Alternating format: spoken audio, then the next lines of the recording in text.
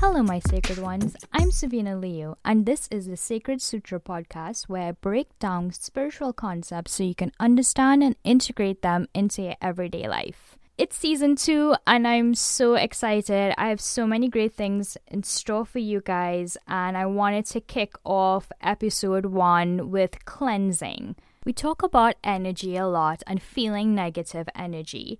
So it's important to continuously check in with our energy and then cleanse our energy. People, places, and things have vibrations to them. So when we talk about cleansing, we're actually talking about the energetical act of clearing out negative or old or any leftover energy in someone or something, while bringing in positive or new energy to that thing. And today, I want to focus on cleansing a physical space. You would want to cleanse a physical space because you might have moved into a new apartment, or you bought a new house or a new office building, or you've had people over that their vibe was just a little bit funky and you don't like their energy remaining in your house.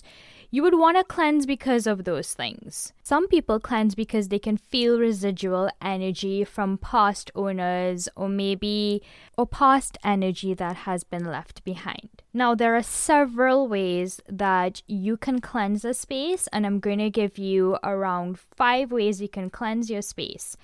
And we're going to start off with probably the most widely known ways of cleansing. It's called smudging. Smudging is the intentional act of burning herbs or resin or incense to purify or cleanse a space, and it's traditionally found in indigenous and Eastern cultures. In indigenous cultures, they would use sage or palo santo or sweetgrass to cleanse their areas. And in Eastern traditions, they would use resin or incense to purify. Now, if you've been listening to me for a while, you would understand that with any divination tool, you understand that the power doesn't lie within the divination tool. The power actually lies within yourself, and it comes from your intention while using the tool. So it does not matter if you use sage, incense, wood, resin. The results will always be based on your intention and your vibration. But what you do want to do is use a tool that is high in smoke. The smoke is actually what carries the intention. What you learned in my podcast about elements is that fire turns objects into air particles, and then air particles become part of the ether and everything.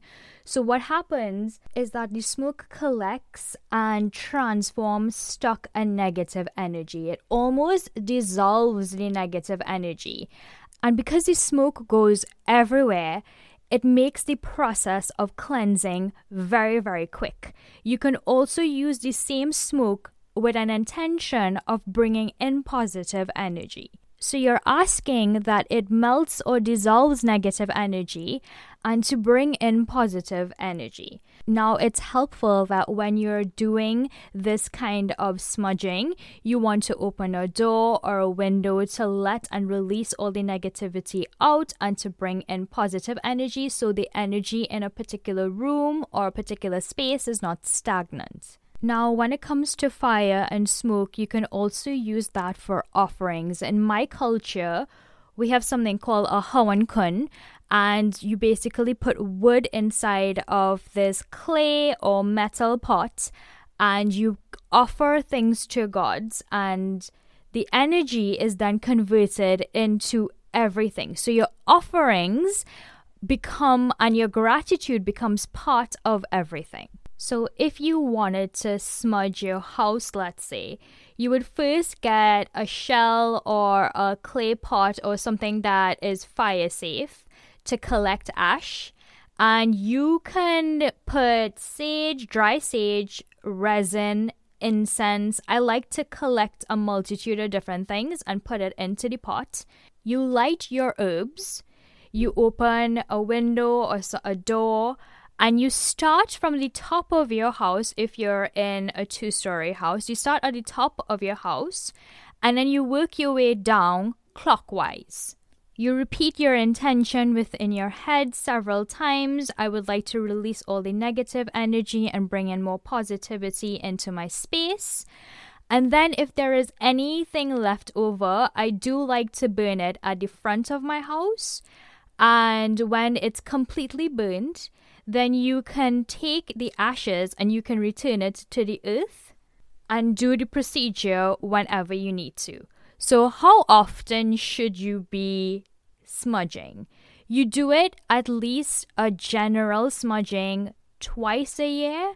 And then if there is any energy, like if you walk into your house one day and it feels super heavy, or people leave and it feels super heavy, you can smudge after they leave. If you feel like the energy in your house is stuck, you can also smudge then. Now, there might be some of you out there who are like, smoke really irritates me. I'm super sensitive to smoke. How can I smudge, but it be a smokeless smudge? There is an answer to your prayers. What you can do is you can take some sort of blessed water, whether you've blessed it or someone else has. You can also take moon water, which is basically leaving water out in a full moon so it can absorb the full moon rays. And you can take essential oils and you can mix essential oils within this water to make it into a spray. The spray will give you the same results. Like I said, it's not a divination tool, but it is your power and intention behind the tool. If you would like a recipe for a good smudging spray, I will leave it in the description below. It's a really powerful one and it could give you some ideas of what essential oils you can use in your spray. Another great way of cleansing and protecting your space is by salting. So salt absorbs negative energy and it's really good at protecting a space.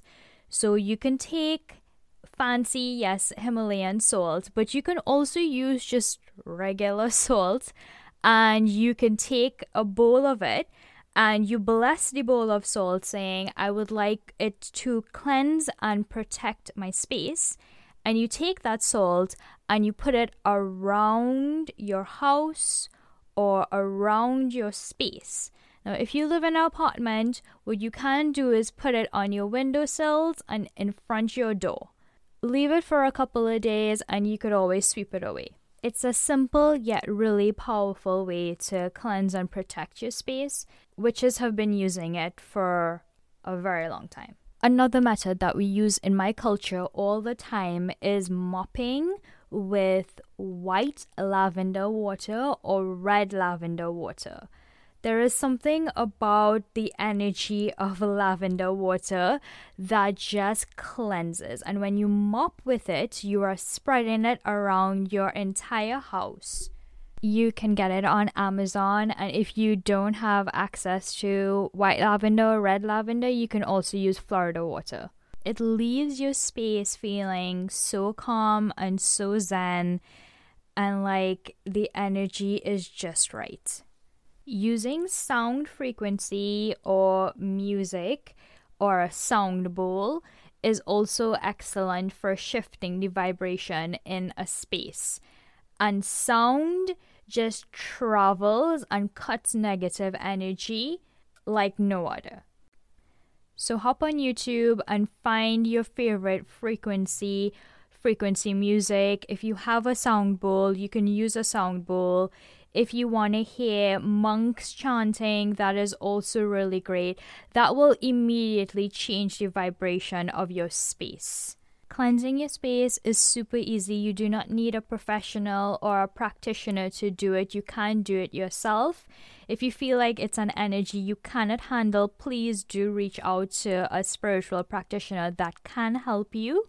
but it is something that you could do on your own, and it will be just as powerful and intentional as if someone else does it for you. It's your space and you have full control over it. I hope this episode helped you get a little clearer on how to cleanse your own space. And if you love my content, feel free to support me by leaving a review and sharing my podcast with someone you feel it can help. If you want to connect with me, you can find me on Instagram at @IamSavinaLeo. If you feel called to work with me, I would love to work with you one-on-one. You can check the link in the description. And don't forget to get my free smudging spray recipe in the link below. Until next time, guys.